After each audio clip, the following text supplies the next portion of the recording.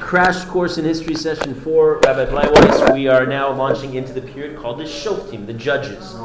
The Jews have now entered Eretz Yisrael. You remember 14 years, the Mishkan was in Gilgal, followed by Mishkan moves to Shiloh. Vau Shiloh. They came to Shiloh, and the Mishkan's there, and the Alila Regel's there, and that's where they come for the for the important things, important times of years. It's going to be the capital of the Jewish people for 369 years. Count.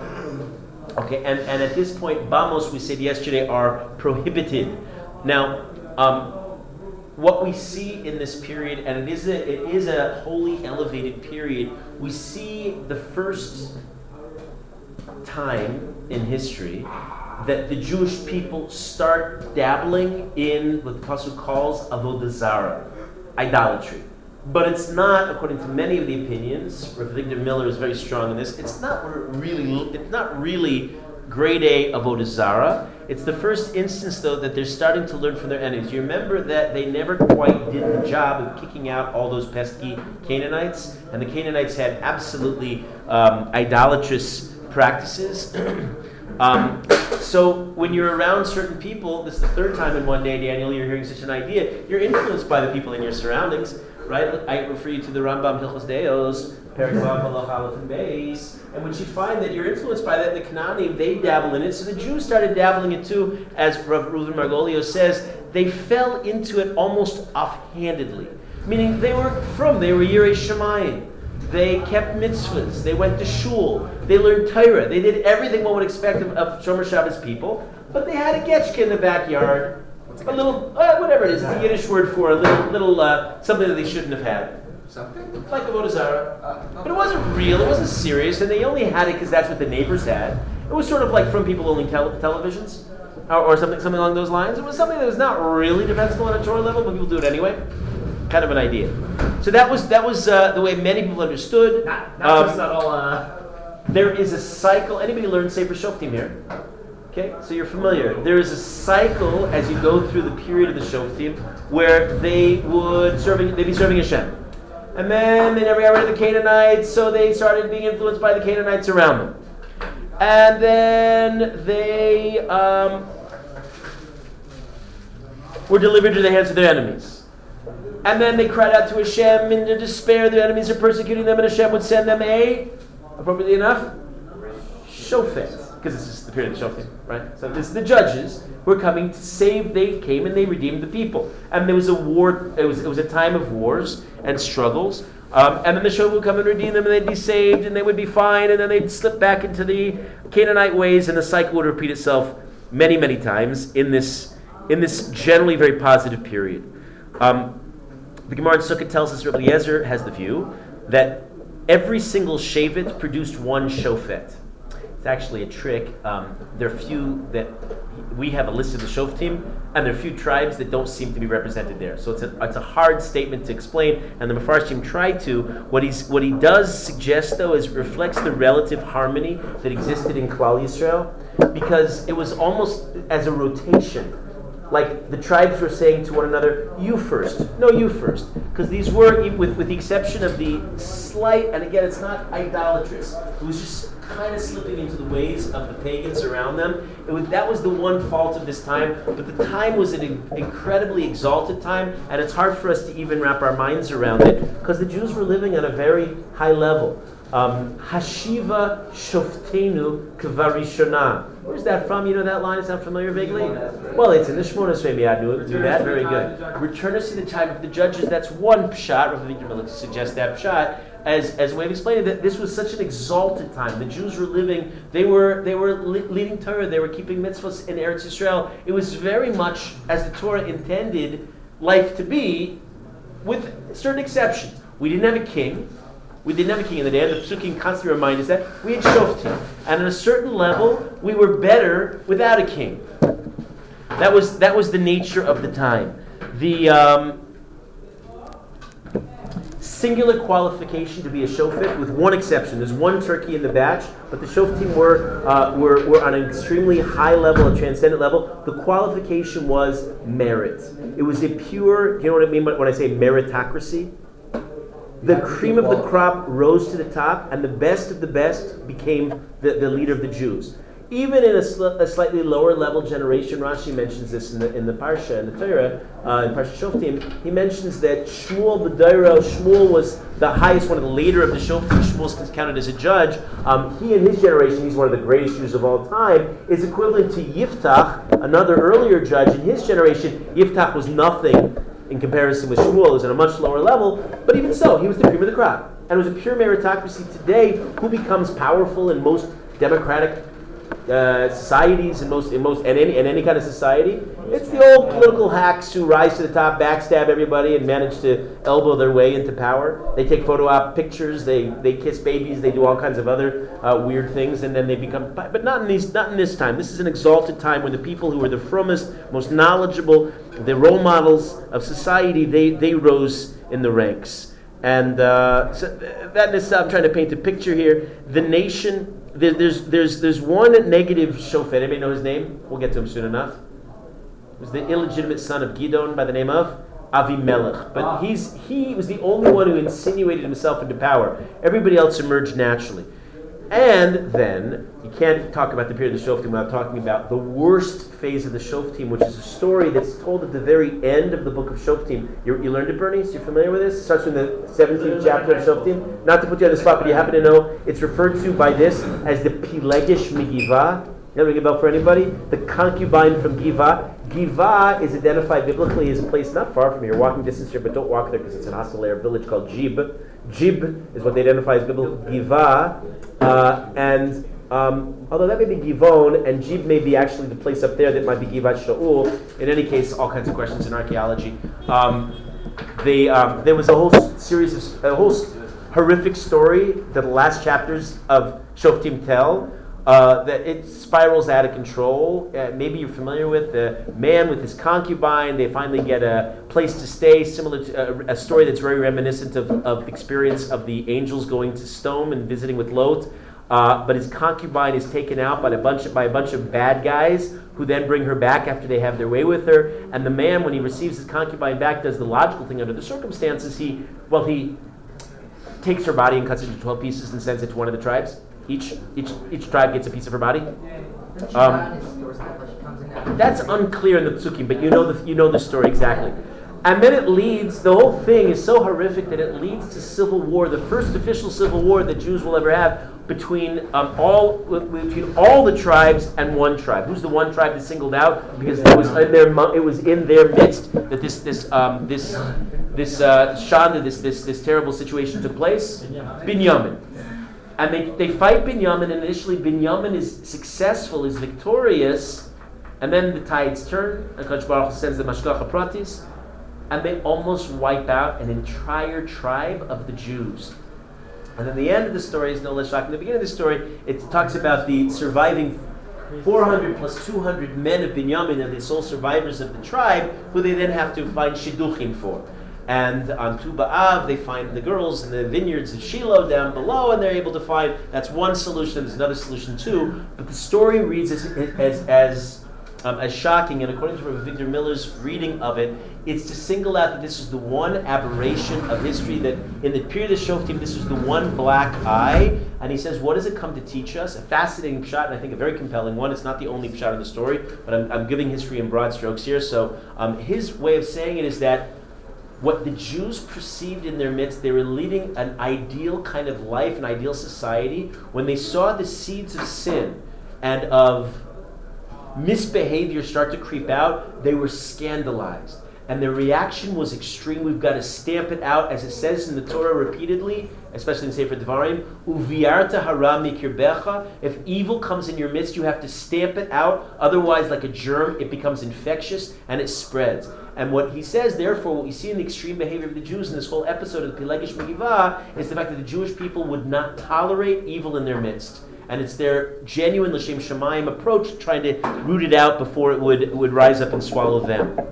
From this point on, we never find in the entire history any such series of events that happened to the Jews. And it was this kind of shocking misbehavior on a global scale that infects the entire nation. Even though by the non-Jews all around the world, this kind of stuff is like par for the course. This is daily kinds of occurrences, but among Jews not, because we stamped it out. Who are some of the famous judges that you know about? Gidon, for sure. Who else? Shimshon is arguably the most colorful and famous. We'll talk about them.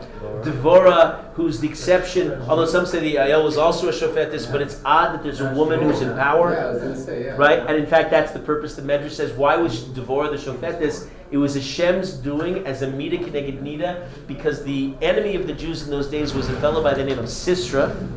His name was Sisra, and he was a big bad guy. When the Medrash tells us that Sisra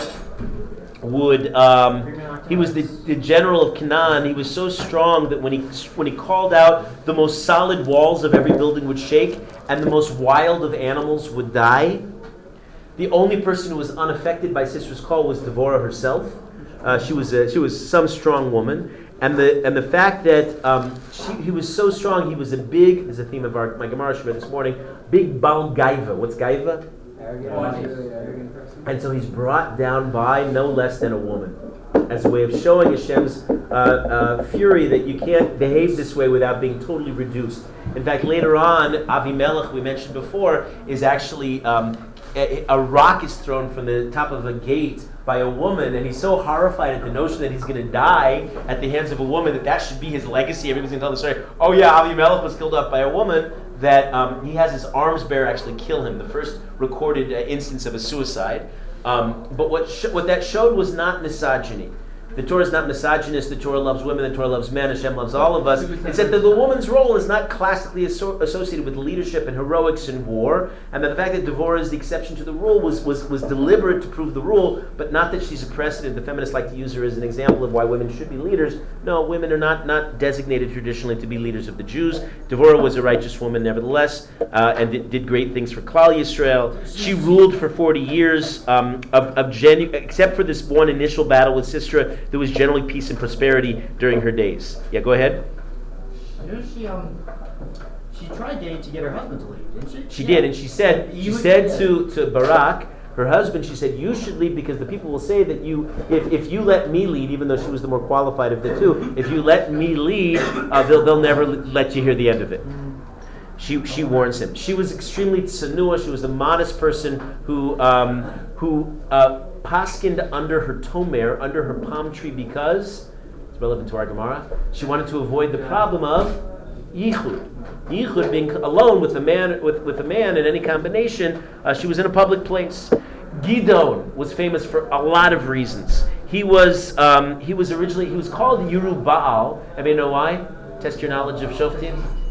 He got rid of Baal, one of the earlier kinds of pagan gods that you hear about a lot in the Torah, in the Bible, and he cut down Baal, at least temporarily. Baal was a god, a Canaanite god.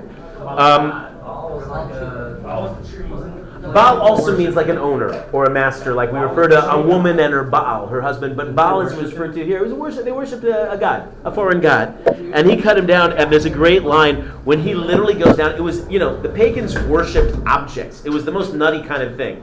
And so Gidon went and destroyed the object, and a bunch of Jews were really upset. A bunch of men, the fringe of the society, were upset and were going to come and kill Gidon. So Gidon's father comes to his defense, and he says one of the great psukim. He says, "Ha'atem terivun leBaal."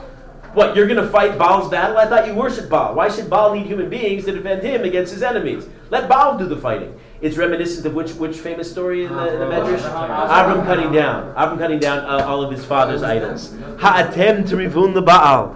When he goes off to fight Midian, he calls for Jews to volunteer, and too many Jews, to their credit, come down to volunteer, 32,000 namely, and they come down. Anybody been to what's called by the Gilboa Mountains, Ein Harod? They come down in the Jezreel Valley, up in the center of Israel. They come down to Ein Harod to go fight, but there are too many men, and Hashem doesn't want so many people fighting the battle. Why not? Because Simple. They'll think that they won, but it's all from Hashem. Every battle in this phase of history still is being fought by Hashem. Our job, Fight the Yetzer Hara. Ezo Gibor, who's the true man of war? Look behind you, Miyad. He controls his... Hakovish is Yitzro, somebody who controls his Yetzer Hara. So Hashem doesn't want the people to think that they're won the war. He said, send them away. So Gidon does this famous test. How does he distinguish between the men and the men? The real men? Right. He tests them by drinking water. Most of the men went down like so many dogs, and they went on their hands and knees and lapped up the water like dogs would do. 300 singled themselves out. The original 3. By bringing water. When I guide here, I love this. I love to guide this area. I go there, and then before I tell the story, I pass out cups of water that we're drinking. Right, as opposed to drinking in an animalistic way. I pass the cups of water. I tell the whole story, and then I say, let's now drink a civilized toast with a bracha to Gidon, who knew how to elevate the physical to the level of the holy. Right, because that's what the people were doing. The people who got down, the different explanations. The people who got down on their hands and knees. One shot was that they were a little too familiar with bowing down, and that made there was suspicious baby worshipping idolatry. The other basic shot is simpler. We in this world, a theme of all of history, our job is to elevate the physical to the spiritual. If you put your spiritual, which is your face, down to the water, the physical, you're actually doing the opposite. You're actually reducing what's potentially spiritual to the level of the physical. That's not our purpose in this world, right? So what do you do? The Baba Rebbe. The Baba Rebbe, one of the great Hasidic Rebbe's who survived the Holocaust, he was known for his incredibly refined ways, and he, when eating, we should all strive for this, but he was apparently meticulous. He would never lower his face to his food, even eating soup, which is a real feat. He always ate like this, perfectly, right? Because you don't lower yourself to the food; you elevate the food to yourself. That's the Jewish spirit and everything we try to do in life. And these are the people who go to fight the war. Interestingly, the Israeli army loves Gidon because they see him as a military first, and it's kind of interesting. He does a lot of things, and it's not just the army. He's commendable in a lot of ways in the way he goes about fighting. He is the first instance in history to have Molotov cocktails or something like it. They put fire in a jar and they throw it. And it makes a big sound, but it doesn't really do very much. And the Midianites are all terrified by it. So the first instance of Molotov cocktails in history. Gidon is the first in a lot of areas. It's the first time that there's a night raid. What does a night raid demonstrate? Because in all previous wars in the history of life were always fought in the day because it's scary to fight at night. You need a lot of Yira Shemayim. No, guts has nothing to do with it. It's foolishness to fight in the night if you don't have Hashem on your side. But if you have Hashem on the side, Hashem does all the fighting. The enemy is at the disadvantage because they're afraid to fight at night, but you're not because you got Hashem fighting for you. So they had the first night raids that we can trace in history. Right? It shows Emunah. It's the first time, and the Israeli army loves this part. It's the first time where you see, it's not really the first time, but he says this explicitly. He says, follow me. Most commanders in war say, charge, you guys, and good luck to you. Let us know how it works out in the end, right? But it takes a real gutsy commander to actually lead the brigades out to war. He's fearless, and again, it shows his emunah. He says, Hashem's on our side, I have nothing to fear, I'm going to go and lead the brigades. That's how he goes out. And it's the first one to utilize successfully psychological warfare. Because they make this loud noise and they have these big Molotov cocktails and all of the camp, and they're in the tens of thousands in the Midianite camp, they go fleeing. They're terrified of these measly 300 soldiers who are fighting not even with major weapons. And they win, they're victorious, and then they want to turn Gidon and his vest, his ephod, into an object of worship, and he won't let them. He knows the penchant that all human beings have of turning somebody that you love and you revere into an idol, and he avoids it. It becomes a snare to them later on in later generations. He has a lot of kids. The worst one is Avimelech, who I mentioned before, who is from an illegitimate wife, and he's the only leader to seize the power in an otherwise very illustrious 400 years of Jewish history. In Yeshua HaTorah? Not an Yeshua HaTorah, Pelegish, which is not the same elevation. It's not Usr. In these days, concubinage was permitted. Nowadays, sorry if I'm letting anybody down by telling you this, the poskim say, with one opinion, Rav Yaakov Evan says that Pelegish is Mutzar, but nobody agrees with that. I don't think so. Nice try, though. In any case, no Pelagshim for you. And there was once upon a time, they translated as mistress, it's incorrect, because a Pelegish is a low-level wife. There is a kind of kiddushin ceremony, a kind of thing. Anyway, don't even think about it. Not halachically acceptable. What's the law? Law is no Pelegish. But once upon a time it was acceptable. Abimelech was the son of such a person. That's it. Yiftach rules for only 6 years. The story is he made a really bad move. He was going to fight Ammon, and he says, if I'm successful, please Hashem, the first thing that comes out of my house towards me, I'll offer to you as a sacrifice, assuming that it would be a sheep, maybe a cow, a goat's fine, maybe even a turtle dove. No. She comes dancing out to his daughter. And it's not so clear what happens. The machlokas, whether he actually sacrificed her or killed her or just she never got married, is one shot. But whatever it was a terrible mistake because all he had to do, what do you do if you make a disastrous, stupid neder like that? And stupidity, I should tell you, is usher. So what happens if you, got the reference?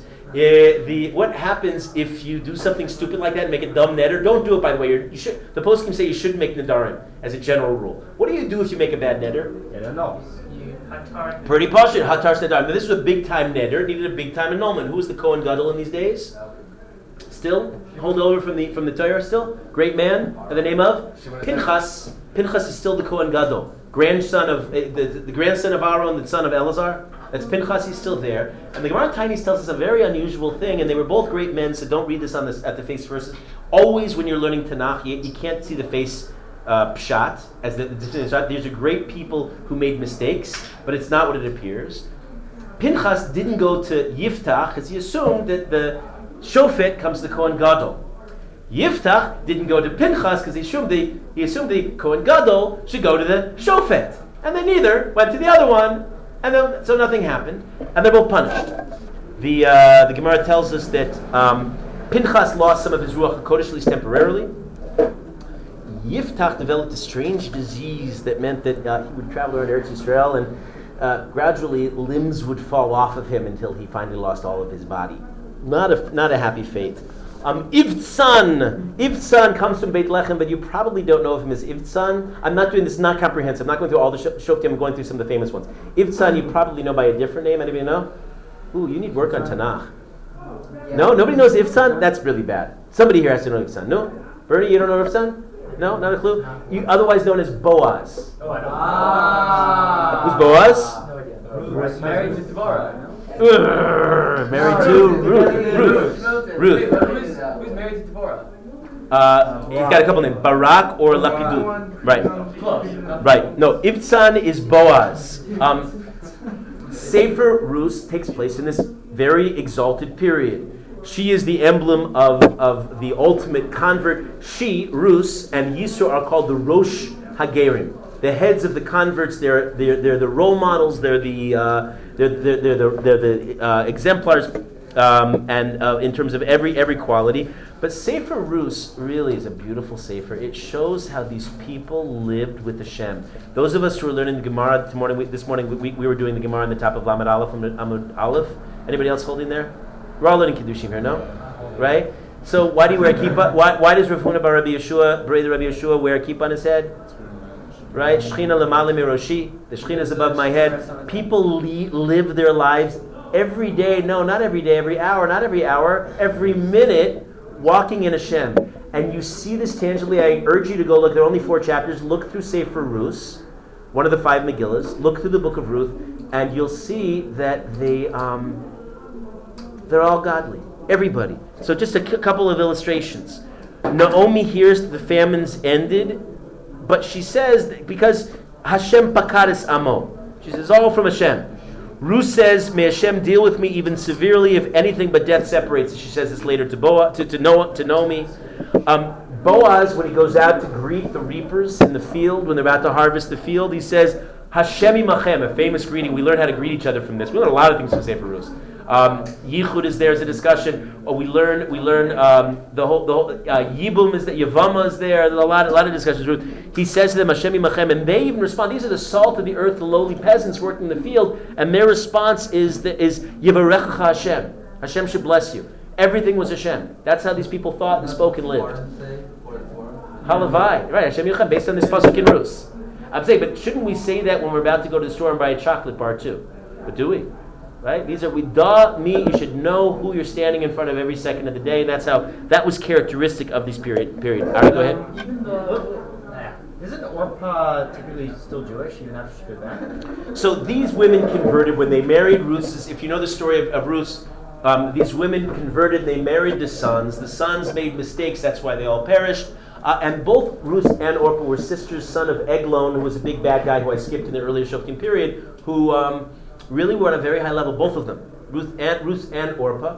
And they deeply desired to serve Hashem and in a life of Kedusha. That's why they stuck by Naomi. And even when Naomi tries to push them away, they persist. They say, we're not leaving you. And Naomi continues, and they didn't have shoes on their feet, they had nothing.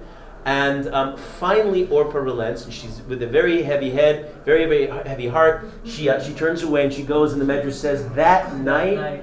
That night. Yeah. That one. She went to bed. Well, I don't really want to go into particulars because I can't really say it, but the Medrash does. If you really want prurient information, the Medrash doesn't hold back. It talks about something about 100 men, and there's a dog in the mix too. 101 Dalmatians. No, men and then a dog also. Yeah. Everything. So that when and it's a great. Rosh Chaim Shmulevitz has a fantastic word. Go look at the Sichas Musar in Parshas Emor. He says that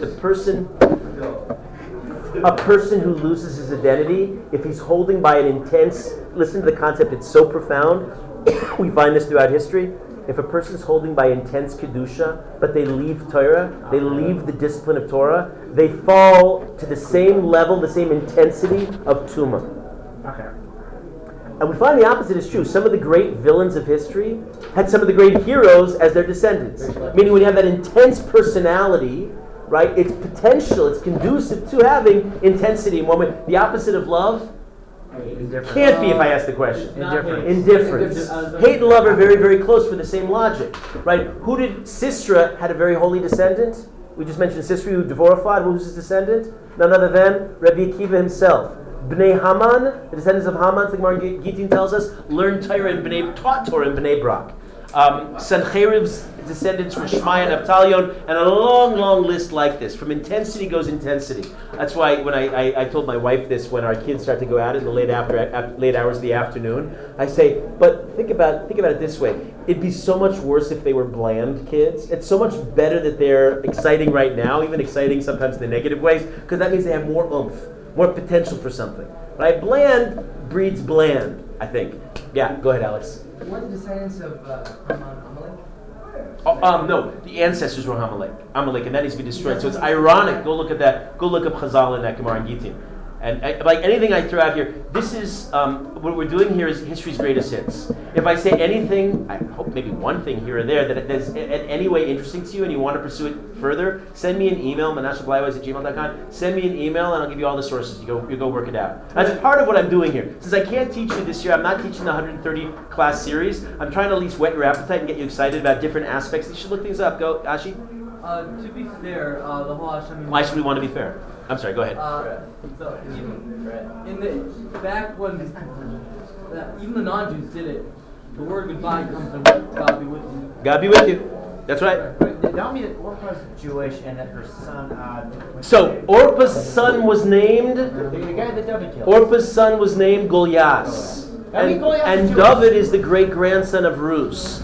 So the two sisters will meet up symbolically again at some time in the future when David confronts Goliath. And what you have the epitome. You have Orpah, who in her greatness, she's reduced to the antithesis to ultimate evil. You have the confrontation between two people who had the potential for greatness. One turned away, and their descendants conflict. But that means Goliath is Jewish. What's that? I mean, the Goliath is Jewish. No. Not necessarily if she... if Orpah, if that's true. If Orpah's conversion was legitimate and held. That's a question. So what? And if he was Jewish, so what? L'may nafkamina. Yeah. Was his father a dog? Rus nevertheless remains loyal. She stays by Naomi. She says, "Ki el asher telchi elech." Where you go, I go. Uvasher telini alin. Wherever you lie, I will lie. Amech ami. Your nation is my nation. Ve'elokaich Elokai. Your God is my God. She says. Shimshon comes from the tribe of Dan.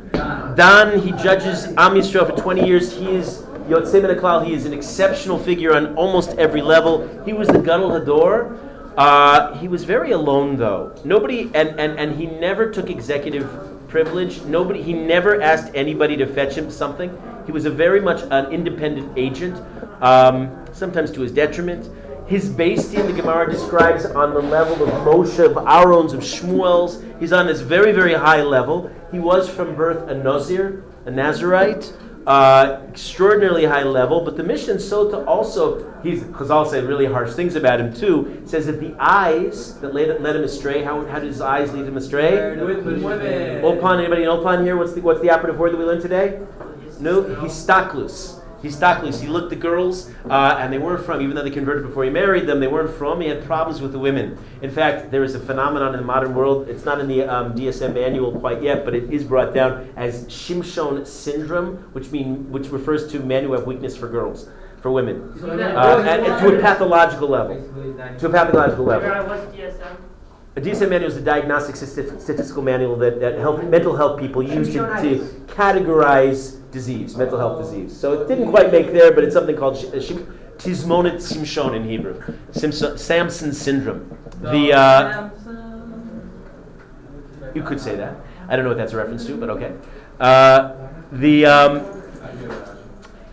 The Gemara tempers the severity of the statement. They also note that he acted purely l'shem shemaim, to infiltrate the Plishtim. That's why he married these women in order to save the nation. He's brought down, but his death is a victory for the Jews. He destroys the temple of Dagon in the Philistine heartland.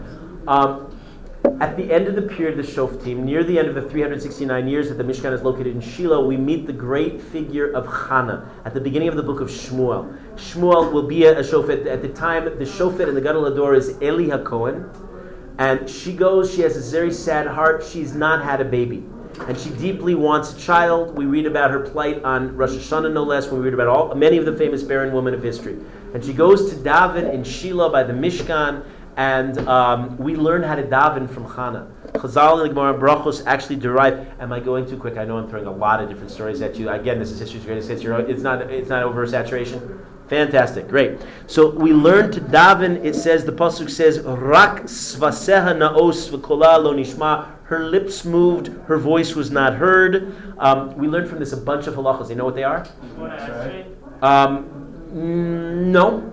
No, Shemona Esrei comes later, much later. No, but how she was davening what will later be Shemona Esrei, but you know, in these days, all the way to the beginning of the second temple period, there's no such thing as Shemona Esrei. Shemona Esrei was invented by the Anshe Knesset Gedolah, the men of the Great Assembly. Before then, Tefillah, which is a mitzvah d'oraisa, was an automatic. The Jews at this stage, Hashem's greatness was incandescent.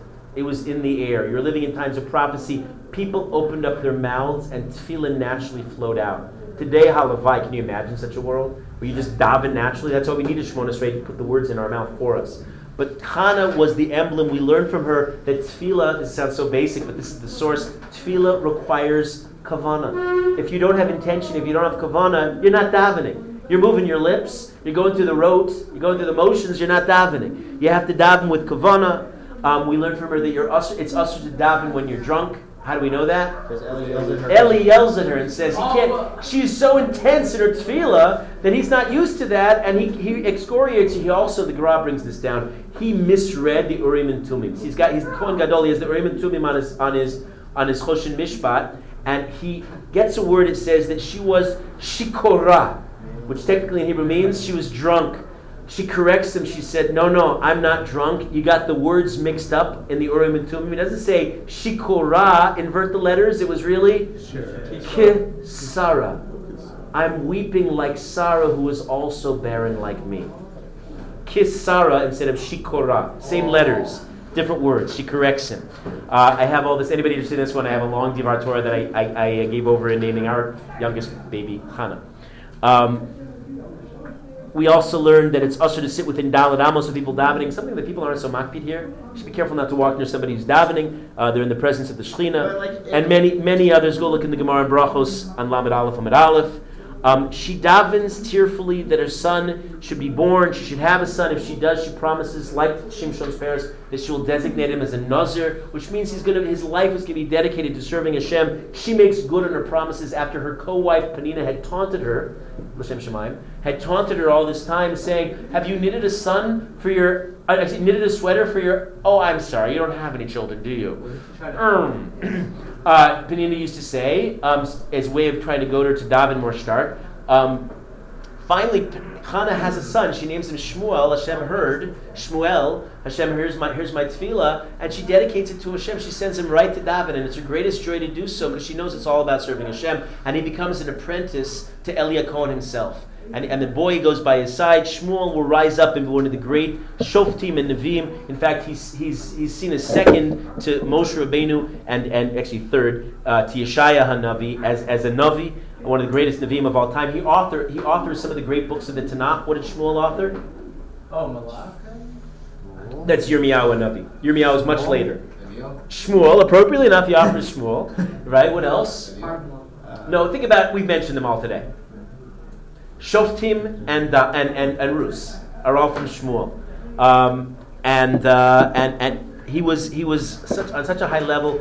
Under Shmuel's leadership, the Jewish people enjoy a Baal Tshuva movement. Education is reformed. He goes around and his quality, the Gemara tells us, he doesn't like to take free handouts, even though he lives much of his life on the road because he's trying to educate all of Am Yisrael. He's a man of independent means, and he carries his home with him. Even though he was based just north of Yerushalayim in Mitzpah, he's his own self-made man, and he doesn't rely on handouts and assistance. So he goes and teaches Torah and revitalizes the Jewish people, and it's a great time to be alive, a great time for Am Yisrael at the very end of the period of the Shoftim. He has two sons named Chofni and Pinchas. The Gemara makes a statement about them as it does about a lot of misunderstood tzaddikim in history. That Misha Omer, same Gemara in Shabbos. Misha Omer, we quoted this yesterday. Ashi, you asked about this recently, right? Misha Omer shechofni v'Pinchas chatu. Anybody who says that they sinned, Eino Elato, is mistaken. It appears that they sinned. The pasuk seems pretty harsh on them, but here's a basic lesson. Get this down, please. Let's say you were spaced out all today. Here's this one idea that's very valuable. Never read text of the Bible, of the Tanakh, at face value. You'll almost certainly misunderstand it. I'm a tour guide. I have an Instagram with other tour guides who they go out on the road and they take a Bible in hand, which is fun to do, and they go to a place, they go to Shiloh, and the guide Shiloh is one of my favorite places in Eretz Yisrael. The guide, and they'll just read the Psukim and explain it based on the Psukim. You do not understand the Psukim without Chazal. The Torah was given as a written Torah and an oral Torah. We talked about this. And if you don't understand what Chazal are saying, you miss the point half the time. So in this case, they're saying Chofni and Pinchas appear in the Pesukim to be sort of negligent in their observance of mitzvahs, but they were not. They were big tzaddikim who made mistakes, but they were minor mistakes. They didn't discipline their assistants, the Gemara tells us, and they also make a terrible error. They take the Aron Kodesh. See, the Aron Kodesh is located necessarily in the area of the Mishkan. What's inside the Aron Kodesh? At this stage in history? Both sets of luchos. Meaning the original broken set that Moshe breaks on the way down from Har Sinai, plus the replacement set. Right, at this point, that's it. Oh, plus the Sefer Torah. Isn't there also a tube of man? There's also later. That all comes later. Right now, that's what there is, and they take it out. They're not supposed to, but they take it out to battle against the Plishtim. The Plishtim you hear about a lot. They're the big bad enemies of the Jews throughout much of this period. They take it out to battle against the Plishtim. Bad idea. They're defeated in a battle in a place near Rosh Ha'ayin today. They only just said Shabbos there, but near Rosh Ha'ayin today in Izbit Charta is the archaeological site, and they die and lose the Aron Kodesh. The Plishtim steal it. At their own peril, I should warn you, because when they bring the Plishtim home, they put it in the temple of Dagon, and they come in, and their god is fallen over. And then they put the god back up again, and the next day they come down, and the god is this time smashed into pieces when it's in the presence of the Aron Kodesh. And then the Plishtim break out in what's called Tchorim, and they have what is translated as hemorrhoids, but it's some kind of disease, and then they're infested with achbarim, rats.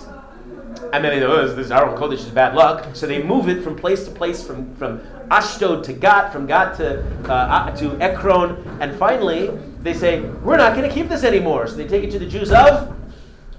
Where does the Aron Kodesh go? Not yet? Soon? No. They first take it to the Jews of Beit Shemesh. Here's Shemesh. And the Jews there, with the best of intentions, make a terrible mistake because they look inside in their zeal, so excited to get the Aron Kodesh back, and what happens to them, and it's not quite the fate that the Nazis meet at the end of the Raiders of the Lost Ark. I'm melting! Right? That's not exactly what happens, but rather they get hemorrhoids and rats themselves. Tchairim and Achbarim infest them, and the people who looked in died, and it's a bad scene. So they take the Aron Kodesh instead of Beit Shemesh, which is not worthy of having them, and take them to Kiryat Yearim, Telstone, the penultimate point of the Kodesh, and there the Jews know how to keep treated with kavod, and it stays there for 20 years until later on we'll get to this when David dances to Yerushalayim. Actually, it makes a pit stop in the meantime. So that's the story of the Aron Kodesh. Don't confuse it with the Mishkan, which is still in Shiloh for the moment. Yes, go ahead, Alex. And we've lost all of these things forever, essentially? Well, since you're jumping ahead, I'll jump ahead with you since we're doing a crash course in history. The Aron Kodesh eventually makes its way into the Beis HaMikdash. It's in the Kodesh Kadosh, in the Holy of Holies, throughout the entire period of the first temple. Then there's a Machlokas. Look it up in the Mishnah in Yuma. It's a Machlokas Tanaim, and later on a Machlokas Amoraim. One of two possible fates. Only one of two possible fates. Did I not say this? I thought I said this the other day, but I'll say it again. Yeah, I think you did. I think I did. No, so one of the fates is, let's be clear about it, one of the fates is a relative, I mean, again, Indiana Jones is still looking for it, so we can too. And he's looking in all the wrong places. It's taken by, I did say this, because it's taken by the Kasdim out to Babylon, and it's there, and I mentioned that it's there together with the rest of Saddam Hussein's weapons of mass destruction. Or the other alternative, and this more engaging one, the one that I think is a little bit more viable, and that is that it was buried by the holy Yoshiyahu Melech, one of the last kings, anticipating the destruction of the first temple, not wanting it to fall into the hands of the pesky Babylonians, and so he buries it in the maze-like area underneath Har HaBayis. And that's where it sits till today, and I believe it's probably there. With a lot of other good treasures that I'm going to get to soon. Including in the Aron Kodesh, when the Plishtim give it back to the Jews in Beit Shemesh, they present it with a gift, and you know what they give? You know what the gift they give? Great gift. Golden rats and hemorrhoids. Golden achbarim, and those are there too, together, and that's what you're confusing with the flask of man and the staff of Moshe and Aaron and many of these holy objects. The Mishnah all describes all these things. They're all buried under Har HaBayis, and there sits today. And I can make an historical argument. Why don't we go? I make a strong argument, even though I can't prove it, that that it's never been excavated since then. There are a couple of Gemaras that indicate, I'm ahead of myself, there are a couple of Gemaras that indicate that there were, they tell the story, that Jews, let's say there were a couple of Bali Mum, Kohanim, who can't serve in the actual proper avoda, but they do repair work around the Beis HaMikdash, it's in the southeast corner of the Dir HaEtzim. Let me do this, because I have pictures. Here is the ground plan of the Beis HaMikdash. Psukim that you say if you haven't been there in 30 days, they may need them.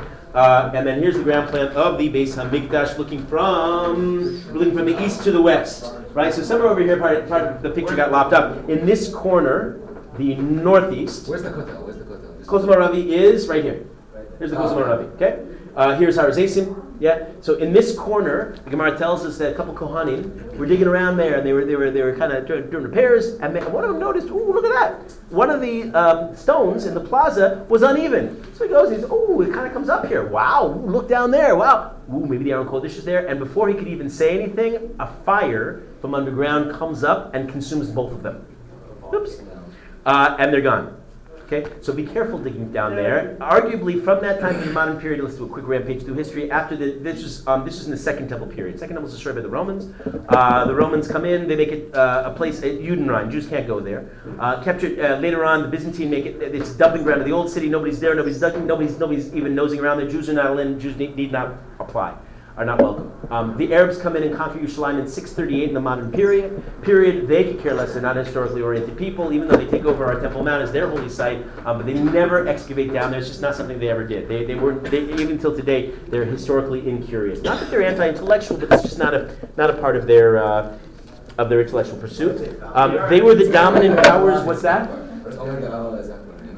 Yeah, it's just not there. It's not in their purview. You can see this culturally. It's not something they ever pursued. You had the various Muslim rulers from the Umayyads to the Abbasids to the Fatimids, and then you had the Crusaders taking over. The Crusaders never excavated down there. After the Crusaders come in, you had the Mamelukes, you had the Ayyubids, and then you had the Mamelukes, and then the Ottomans, and nobody ever dug down there because they weren't there. It was all backwater in the Ottoman period, taking over the British Mandate. There's some stuff going on under the British. There's all kind of legends, but they never found anything under there. And then when you get already then Jordan gets it in 48, Six-Day War, 1967, and then the Moshe Dayan, the Minister of Defense, gives the keys to the kingdom, to the Temple Mount, to the Muslim Waqf. Well, that is a bad decision. I think so. And, well, you know what? In many ways it's a good decision because a lot of Jews are ruining the day that he gave the keys to the walk. What are they doing up there? We've been exiled for 1900 years. They're the holiest place in the world. The Klal Yisrael, the Muslims never historically even saw it as important until the Jews saw it was important. But, you know, it's all for the best. I would add, this is my own editorial comment, but it's not just mine. It's my rabbis also teach like this, and I think it makes sense. And that is the following. I think it's probably down there. He had a lot of other good things, including a fiery lion cub, which is a story I'm going to tell soon, but not now, and a bunch of other good artifacts. If the Israeli Antiquities Authority would go down and excavate, they would find a labyrinthine maze of tunnels underground that people have actually indicated are there. There's reason to believe that there are people who are digging right now, who are trying to get into those tunnels. No, I'm talking about certain Jews living in the old city. And all clandestine. You don't know this, and I don't either. In any case, if we were to go there and the Israelis were to find it, they would claim possession because the law is that every artifact historically belongs to the Israel Antiquities Authority, and they would take the Aron Kodesh, and after all the fanfare and all the tourism, opportunities, they would put it in a glass box in a museum. And as we discovered with the people of Beit Shemesh, that's not the way you treat the Aron Kodesh. Bad things happen to people who mistreat the Aron Kodesh, and therefore, Baruch Hashem, HaKadosh Baruch Hu in His own wisdom knows when the Aron Kodesh is coming back, when the Jewish people are worthy of it, and we'll patiently wait until then. B'chol yom achake lo, b'chol yom shiavo. Yeah. 2 questions quickly. First off, does the that was really not an intended tangent. I have the period of shofar to get through. Yeah, go ahead. Does the kedusha of the Kodesh Kodesh does it extend infinitely upwards and downwards? So if you were to good question. Would you get cards? If you were just digging around down 21. And then I'm if a person's Tmei Mesa would get kares, it's certainly an issue. Don't try it at home, kids. Second question, go quickly because I have more to do today. Second one, how do we know that those 2, I don't know if you said they were Tanaim that got burned by the fire? No, just 2 Bali Mum Kohanim. Right. So how do we know the whole exchange agreement? They got burned to Chris. We have no. Oh, the Gemara says. Gemara tells us. Where does the Gemara? Has the Gemara? Oh, the Gemara. We'll get to that too. The Gemara knows everything. Everything it says is reliable. It's not a history book. It's not a history book, but it's reliable. It was written by Ruach HaKodesh by people who are retaining all these traditions and all these stories are part of our collective Masorah. It's as authoritative as any halacha that we learned in it. But how? Not that there's enough Kamina, but there's no reason to doubt it. If Chazal said it, that's about as authoritative as it can get. Rabbi, would it be an issue to be at the anti-code of the Kodesh Kodashim? Like to be the exact opposite side of the Sure. But how Today, in a state of Tumas Meis, sure. You can't go there. A person knowingly goes there is indeed. No, he's saying on the opposite side of the earth, it goes all the way down. Oh, on the other side? I don't know. Maybe. It may very well be. Who came on that first Erev Shabbos and actually, I know a few of you were very disappointed you didn't get there, who actually came and actually looked right up to the center? You got there? I saw it for a second. Exciting, right? I was the first one, so I didn't get thrown out. Those police. I just got cleared. scared. Some of you came up, I took you to the cotton market, and some of you actually walked right up here, and you were mamish right I was across. looking at those trees, and I saw the blue and green. I saw Yeah. Okay, a little bit more about Shmuel the Navi, and then we'll call it a day. The Shmuel is the one who institutes 2 days for Rosh Hashanah. He does a lot of changes that stuck in Klal Yisrael. And he is the one that presides over the Jews. I'm going to start this story and we'll continue it tomorrow. When the Jews come and they want something. They want something to be like all the other nations, and that's why it's their downfall. They shouldn't want to be like all the nations. We have a Torah. We don't need to be like the nations. We don't need to imitate them. And they want a king. And he discourages them, but they stick with it. And the HaKadosh Baruch Hu says, okay, you asked for it, but they don't realize that in many ways the monarchy, not David's a big tzaddik and his family is going to be, they're going to be the source of the Mashiach, but in general, in many ways, the monarchy will ruin the nation. From Shlomo's wives, who introduced certifiable avodah zarah into the Jewish people, all the way to Yeravam's rebellion and his 2 agolim that he builds in the north. Egel is a golden calf that he builds, 2 of them in the northern kingdom when there's a split in the nation, all the way down to the various kings and their avodah zarah. Leading the Jews has never been an easy prospect. We are an Am Kshei Orif, as we've mentioned. He was a problematic individual in some ways, but he had a great one-liner. Chaim Weizmann was asked by President Truman when the state was first founded, he said, President Truman says, what is it like to be, he was the figurehead president. The president of Israel, structurally is more like the Queen of England. Doesn't do much, it's kind of a figurehead. Yeah. So he was asked, what does it mean to be a president anyway, Truman asked Weitzman, what is it to be a president of the state of Israel? So Weitzman's clever response was, Mr. President, you preside over 150 million citizens. I preside over 2.5 million presidents. Yeah. So with that, we'll talk about what the implications are of kings and actually some of the famous kings. Bezras Hashem, come tomorrow.